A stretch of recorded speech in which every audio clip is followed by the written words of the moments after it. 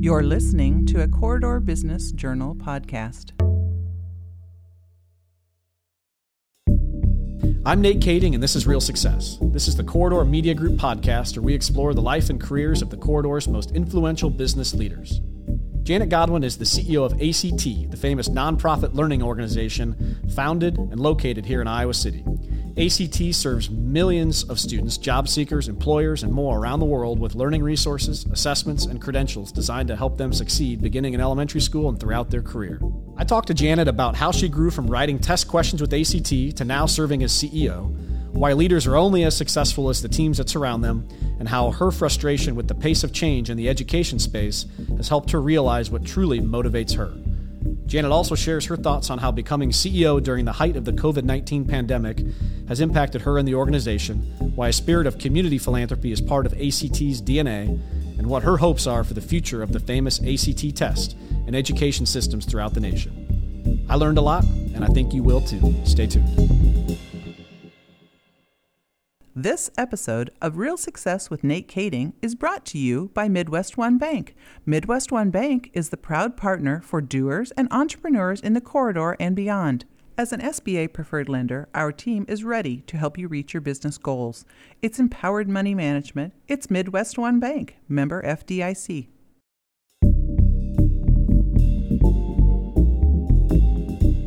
Thank you, Janet, for taking the time. I think most of us know ACT here in Eastern Iowa for a few different reasons. Obviously, a longtime employer in the Iowa City area, born out of the University of Iowa. But I know folks like myself probably remember it more of like the sweaty palms, when you're like a junior in high school and you got to go take this test that like is your whole college career is going to ride on it. Talk a bit about. You've been with ACT for 30 plus years, and of course now the CEO and leader of the organization. Talk a bit about.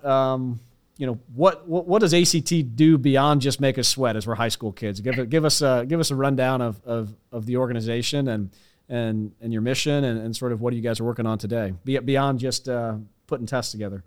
Yeah, no, that's awesome. Thank you, Nate, and thanks for the opportunity to chat this morning. ACT, we are an organization that helps students plan what their path is after high school. One of the big ways that we do that is through that Sweaty Palm ACT program. And also, though, we have a number of state and district programs where states or districts administer the ACT or pre-ACT or WorkKeys, other programs that we have. And again, the goal is really to help students know where they are, help educators know where students are, so that planning, preparation, whether it's courses, extracurriculars, internships, different kinds of opportunities high school students can pursue, it's to help students be ready for success after high school. And so mostly we're known for that Saturday Make You Sweaty test. But we also help students find pathways into community colleges, help students find pathways into credentialing programs, straight into work with our WorkKeys programs. And that's something I'm really committed to, is that we're here to help all students, Nate, not just students who are saying I'm planning a college career, sure. But it helps students who don't know and help them figure out what that path is for them. So that's what we're about. And I will share, I just got back from a conference in Atlanta where a tutor shared with me letters from a high school that she was working with in Eufaula, Alabama, small rural community. And these students had written me personally letters thanking me because the ACT was opening up opportunities for them to get scholarships. That's awesome. One student said, I've got immigrant parents. There's no way I'd be able to pay for college. One student said they're going to have the opportunity to travel outside the state to go to college. Never thought in a million years that would be an opportunity for them. And so we like to say we open up opportunities and help students be successful when they catch and get those opportunities. Yeah, that's outstanding. And ACT is, something that's woven its way into the fabric of education at a bunch of different levels. And we're going to get into that later in the conversation, just around how education itself has seen a fair amount of innovation and disruption, not only as a cause of obviously the COVID pandemic, but just in a variety of other ways. So really want to dive into how you're, as a leader, helping manage the organization as some external factors are sort of changing right in front of you. You want to dive into that. But like you mentioned, you've had a tremendous 30-plus year career just within the ACT organization. But, you were an English major back in college. I'm sure back then you probably never thought, hey, I'll be, the CEO of this type of organization in this type of field. So, what did the Janet back at the University of Iowa or University of Oklahoma? What was your dream? Were you going to be penning novels and those sort of things, or did you not know like most of us? Yeah, no, I didn't know. I started off in college in engineering physics of all things. I was a math and science geek, but when I actually started, this was undergraduate, when I got into it, I realized I was a little more social than that. And so pivoted into English, which is an odd transition, but it's actually really served me well. But I did come here at the University of Iowa, and in the English program, I did have aspirations of being a novelist. It's funny that you should say that. I was just sure I was going to write the best novel on the planet. I still have time. Yeah. But what's interesting though, when I was leaving graduate school, I had a small student loan, but at the time it felt like a giant burden. And so I'm like, I'm gonna go work at ACT for a couple of years, pay off my student loan, and then, follow my path, whatever that might be. I never in a million years imagined that I would fall in love with an organization like ACT. And so I was there for a couple of years, paid off my student loan, started getting involved in computer-based testing, got into some of the innovation stuff that we were doing at the time, and just fell in love with the people, the mission. I loved working with community colleges. I did a lot of that work for about a decade. A lot of campus visits and meeting educators and meeting students. And I just, we are part of that fabric of education, especially that high school into post-secondary experiences. And here I am 32 years later. It's a little crazy. I never, ever, ever imagined myself in a role like this. But I do take leadership really seriously. And as I kind of got into, higher levels of responsibility, becoming a bit of a student of leadership has become something I've been passionate about as well. That's awesome. And was that first job at ACT, were you writing test questions? Yeah. Was it leveraging your writing skill? Yeah. What was, give us, was there a favorite question that you wrote, or the first one, or do you have one framed in your office right now? I don't have anything framed. That's funny, but we could probably go back into our item bank and find those stuff that I but I didn't know. I started writing questions for the ACT and reading in English, and we had an amazing editor, Dan Campion. My first unit of material came back, and the page was covered in blue. We used blue editor pencil, and but it was a great training ground, and again, just really appreciated the opportunity. Were you wired in a way early on in your professional career where you were sort of driven to kind of continue to advance and move forward within the organization? Like was the business side of it something that you became interested in, and you were driven to kind of, hey, I'm in this role and I want to be, did you have it kind of mapped out, or was it sort of something that you just kind of went into?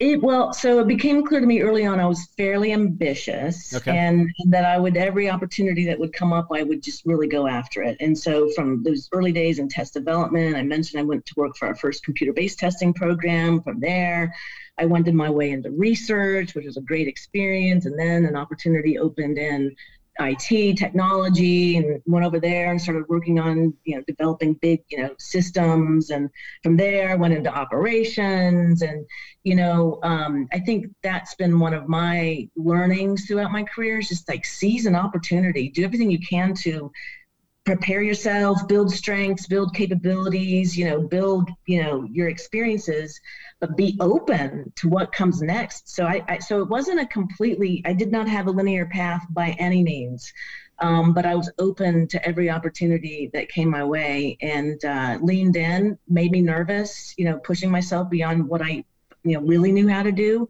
but learning, that's the best thing. I mean, just constantly getting better and building out your portfolio and learning those leadership skills along the way too. So yeah, definitely not linear.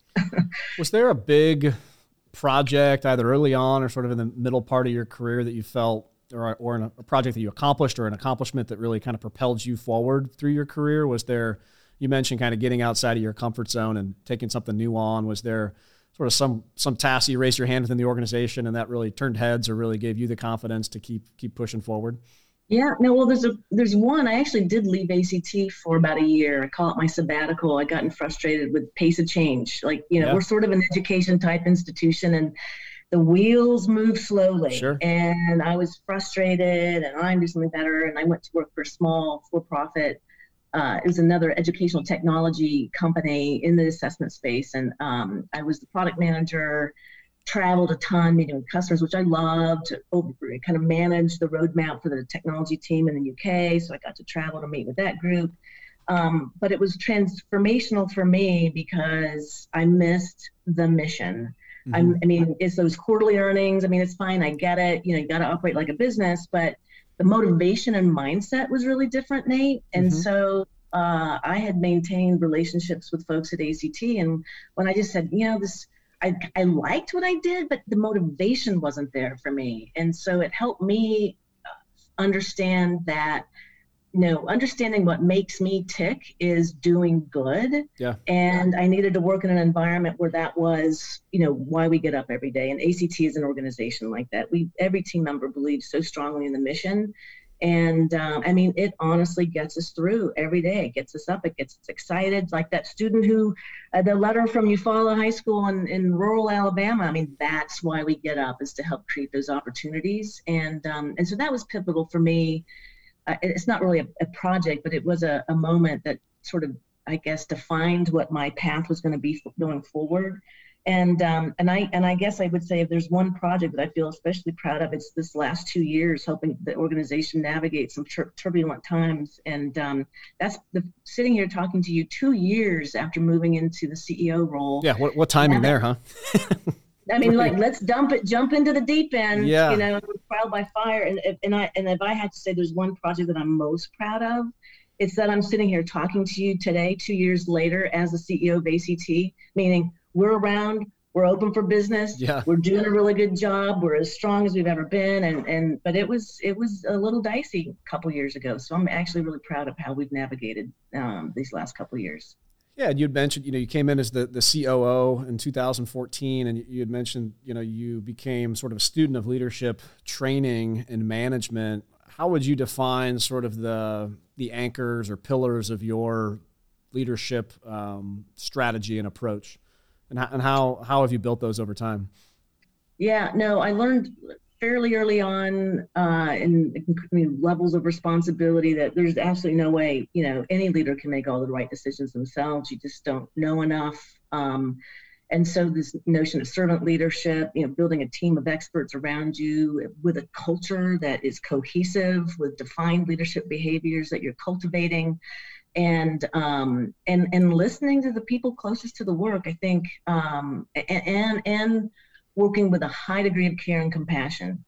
We are all of our organizations are full of human beings who have best intentions, who want to do good work, and they're knowledgeable, and we need to listen and create the kinds of structures for communication and getting those ideas into the way of working. And so, servant leadership is probably the headline.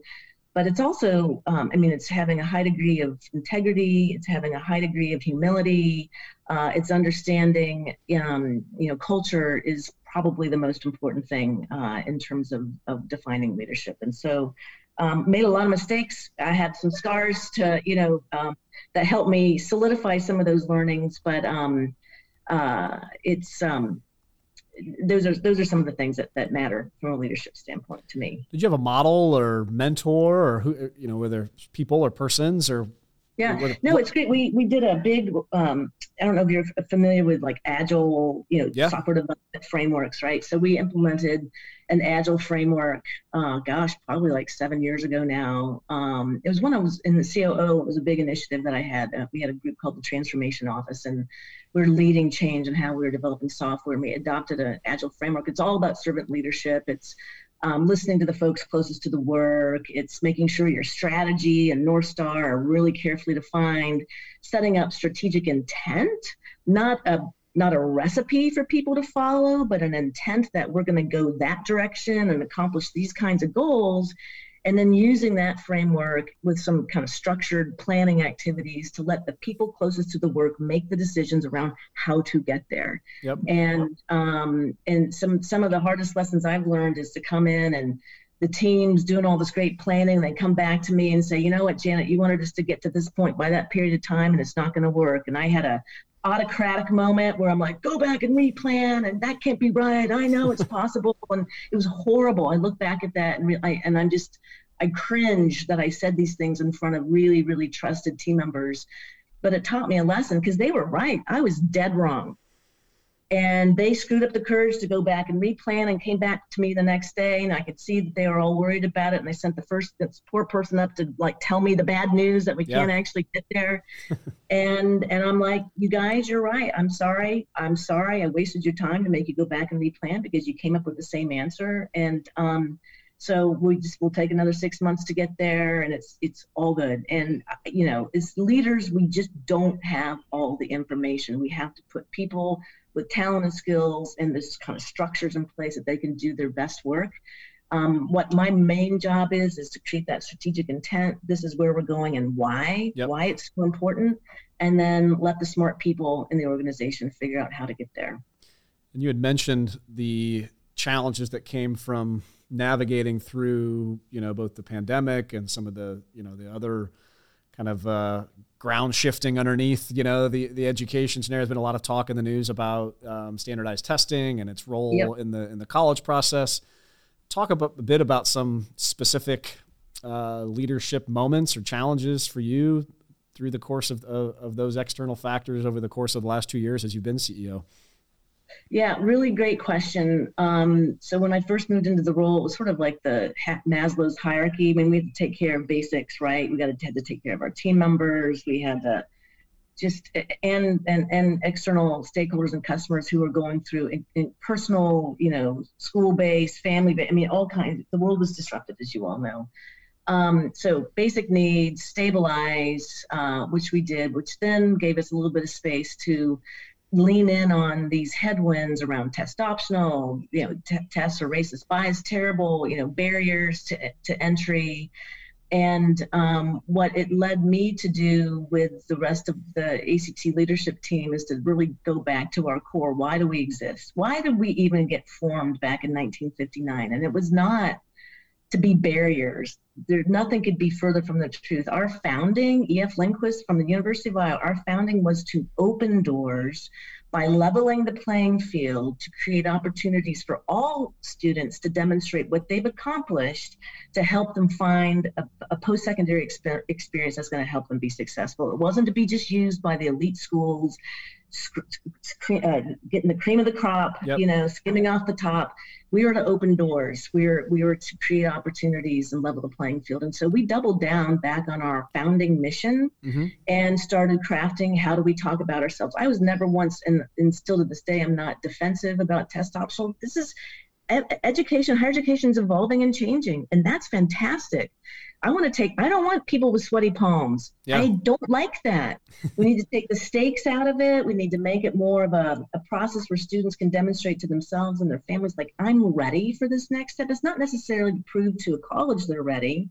It's to prove to themselves, give them the confidence and the agency and I'll go back to the word confidence, that if I'm going to embark on a 4-year college experience and pay this kind of money, whether it's through student loans or tuition, right, like, I'm ready to be successful. That's important. We do lots of surveys with parents, and that's the number one thing parents are worried about right now is affordability.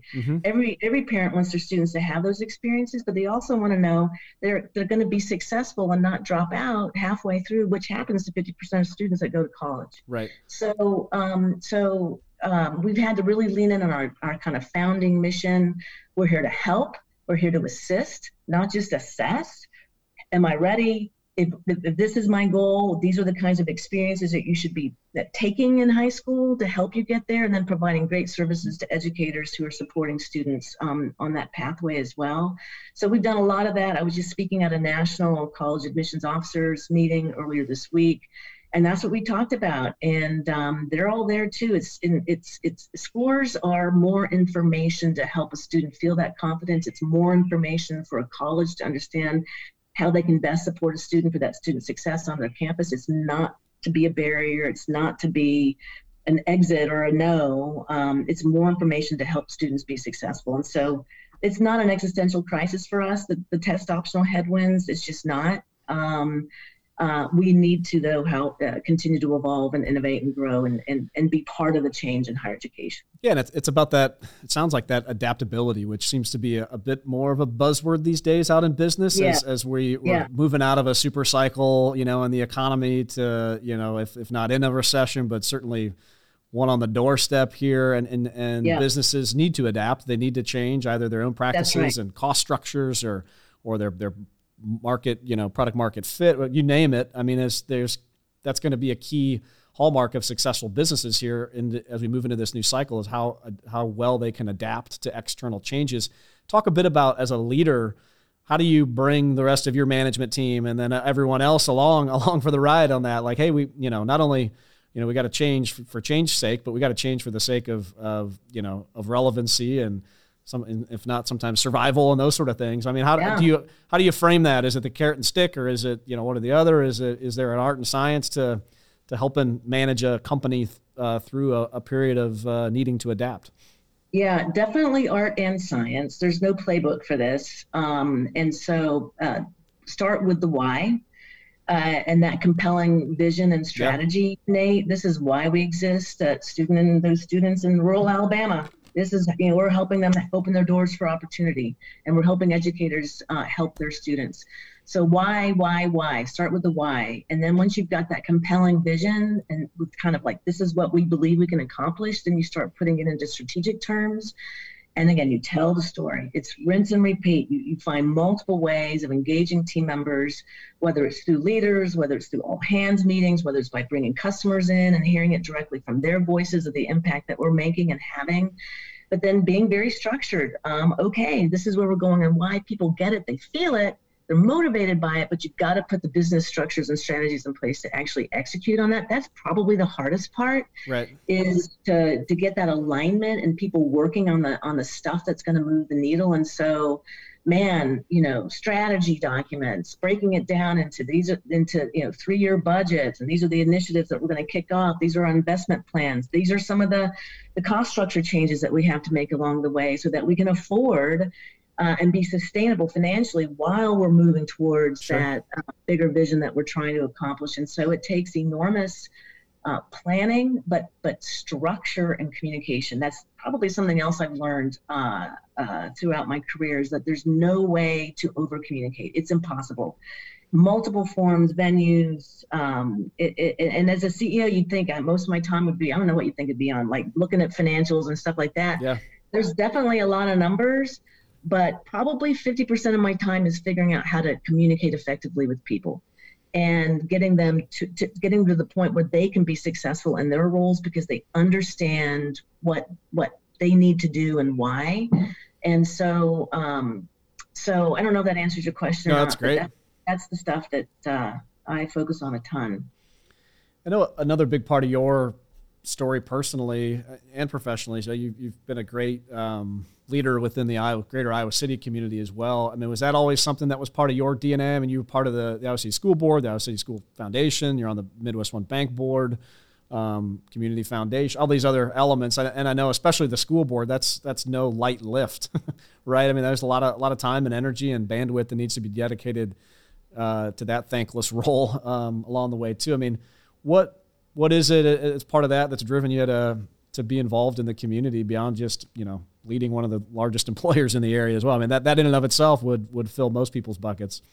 Yeah, I know. It's funny. I just care a lot. And I kind of that vision of ACT, our mission of helping, open doors, level the playing field. There's so many parts of our society that need that sort of mindset and care. And I've benefited a lot from people helping me, supporting me in the community. And it's just wanting to give back, Nate. And, where we live, actually, part of it is too, sometimes we're an international organization. And right. So, I pay a heck of a lot of attention to the politics in Egypt, for example. But what gets daunting sometimes when you got all this big international, national dialogue and debate and how do we make things happen and change happen, it's we can actually make change happen locally. When we're working with our local organizations like Midwest One, another great, cultural, factor here in Iowa City, but the school board and other the Community Johnson County Foundation. I mean, there's so many groups that we can actually make good things happen for our own community and our families and businesses here. It's hard to control stuff at a national level, but we can actually make a difference locally. And so that's why leaning in on the community side has meant a lot to me, and especially school board. That was that's easy, right? Going making some boundary changes with the local school board. Those big world problems are just something really easy. Let's just go change some boundaries. That won't get anybody fired up.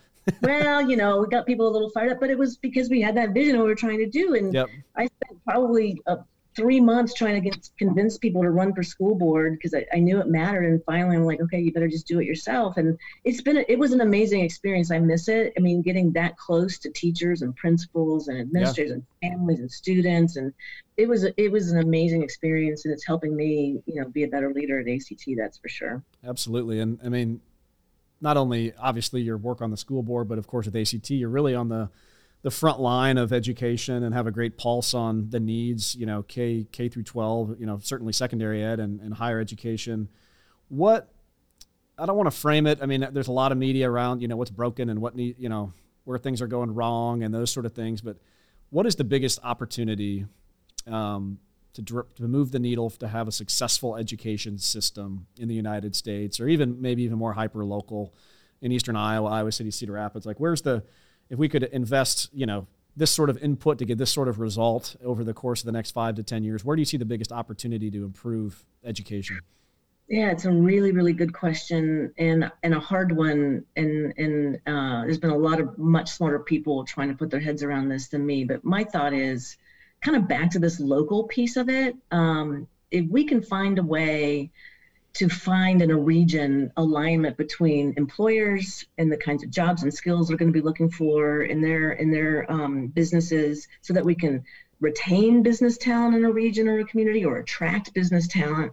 So engage the employers, then engage the local post-secondary institutions, whether it's community colleges or four-year schools, and ensure that the educational programming is building the skills, the credentials, the degrees, whatever, that are necessary for these jobs. Starting K-12, make sure that we're building students and developing students who are ready for those post-secondary experiences to get them ready for work in their economy, their local region, and then bring in organizations, economic development groups, chambers of commerce. That's the hardest thing, is to get all of those different stakeholders working together to create pathways, like real pathways that kids can see. Like, if I do these things and do them at this level of accomplishment, I can get a job. Right. And so it's not such a mystery. And some paths are going to take students through graduate school, professional certifications, all that stuff. I've talked to local employers where they say 2/3 of my workforce, I don't need college degrees. I need a high school degree with some indication of reading and math skills, so that when they come on to my workforce, I know they're ready to be trained in the specifics of my jobs. And so when you can start building education into that concept of economic development, then you're building a sustainable system where there's benefits for everybody. Right. It feels like today we're at odds with who's getting the benefit and the value, but if we can work together in that kind of systemic way, then we can build something that becomes this flywheel of just goodness in a region. So kind of back to that local concept, I think there's something there. And then at the national level, this one's much harder, but how do you bring together the Department of Ed, the Department of Labor, workforce development agencies, education, policymakers, so elected officials need to get in the mix. I mean, there's so many. That's why it gets daunting at the national level. Yeah. But there's a heck of a lot we can do at our local, regional level, Nate, that will make a difference for all those institutions and people that I was talking about. Yeah, that's absolutely some big stuff, some big challenges ahead, but great opportunities to keep pushing it. I mean, especially here in Eastern Iowa, and especially the corridor, we've got such a tremendous concentration of leaders in ed tech and secondary K through 12, great legacy schools. Then you of course you throw in on top of that all of the co-colleges, Mount Mercy's, Kirkwoods, University of Iowa's, all of those. I mean, if anybody can lead and innovate in that way, it's certainly us here in the corridor, no doubt about it. What I want to talk real quick before we wrap up, just about kind of your approach to corporate philanthropy and a company's role within the community, not necessarily philanthropy, but just sort of as an economic development engine. I know ACT and, under Dick Ferguson's leadership and now yours have always been very involved in economic development within the community. I mean, the obvious piece of that is, you guys are large employers, always have been in Johnson County. But how do you approach that? How do you approach the asset allocation, both of your money and the time of people within the organization, and encouraging them to get involved, but also balancing that obviously with needing to produce your own work and accomplish your own organization's goals?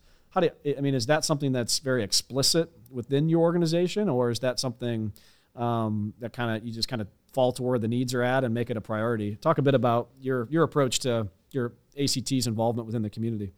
Yeah, no, it's a great question. And we do consider that to be part of our DNA. And so we do every year budget certain, amount of funds to go to philanthropic or community-based needs or large giving, depending on organizations coming to us for gifts. And so we budget every year. We do prioritize organizations that are have an education focus. So, we've historically been large givers to the Iowa City Schools through the foundation. We've been a strong supporter of the United Way. They've had a strong education component in their strategic plan for many, many, many years. But then also other organizations we focus on who are providing supports to learners and families. So Big Brothers, Big Sisters, domestic violence intervention programming. I can go through the list, like these agencies that help people have the time and space and security to learn well. And so that kind of focus, on groups like that. So, and we are a national organization. Our largest employee population base is in Johnson County, but we have folks who live all around the country. And so we have opportunities for them through a process, our community giving process. People submit a grant request. And so we've got folks who sit on that committee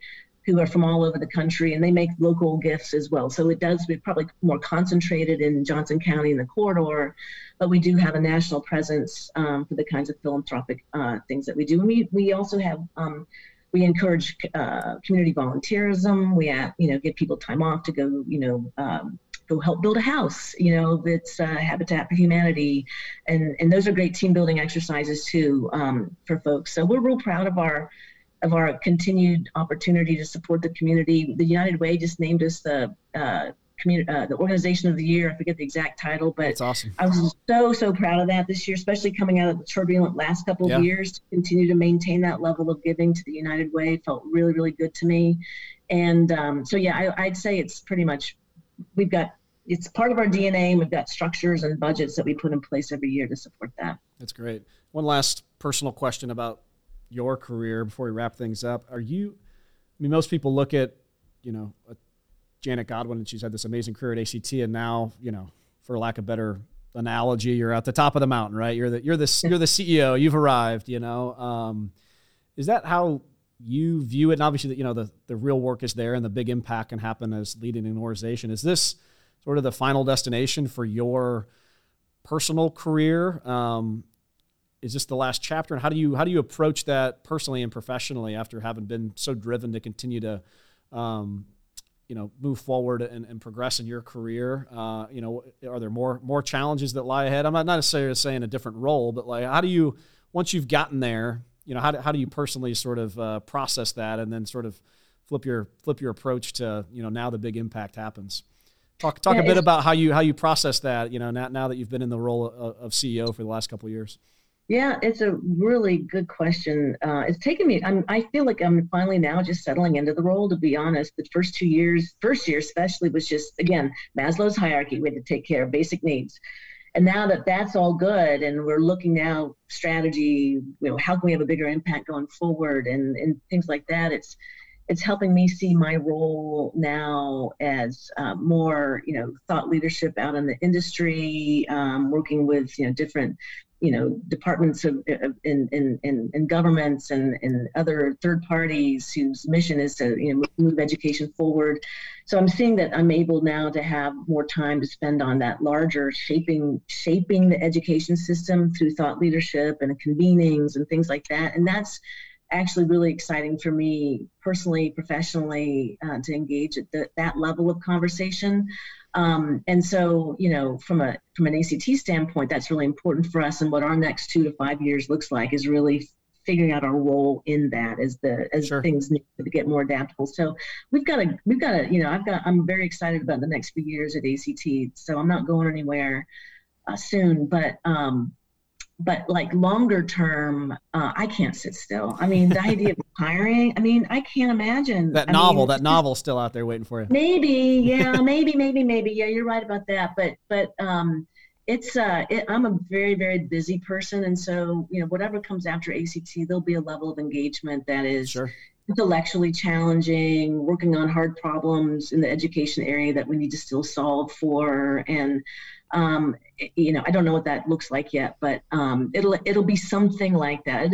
I just don't see myself going and, retiring and, just ride my bike or whatever, hiking. Sure. I love to hike. I love all those things, but I just can't do that full time. So some people listening and, assumedly a decent chunk of folks out there in business careers, they might have it on their 5, 10, 15, 20-year goal is to one day become this CEO.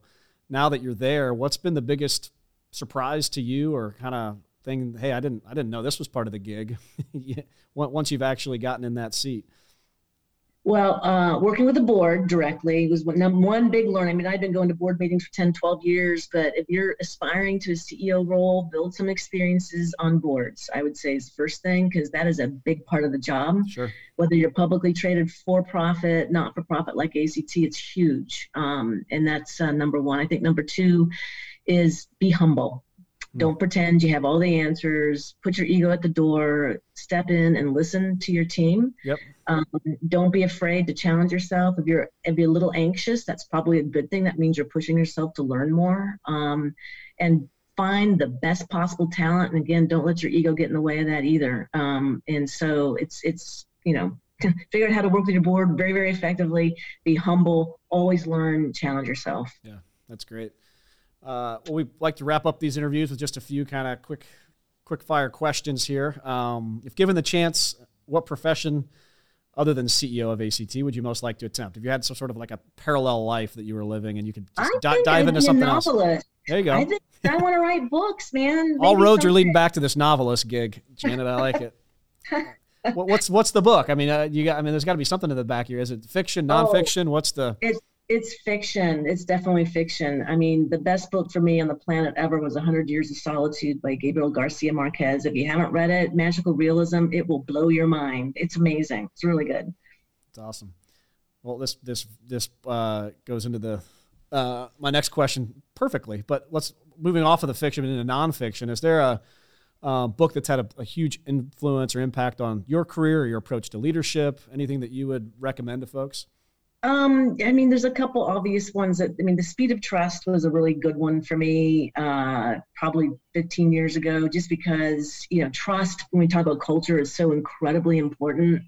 And when you have a culture of trust, you can go fast. You don't have to question. You don't have little sidebars of people trying to, undermine a decision or whatever, like you're all in. And if you can get that level of trust, it's powerful. It changes an organization. That's great.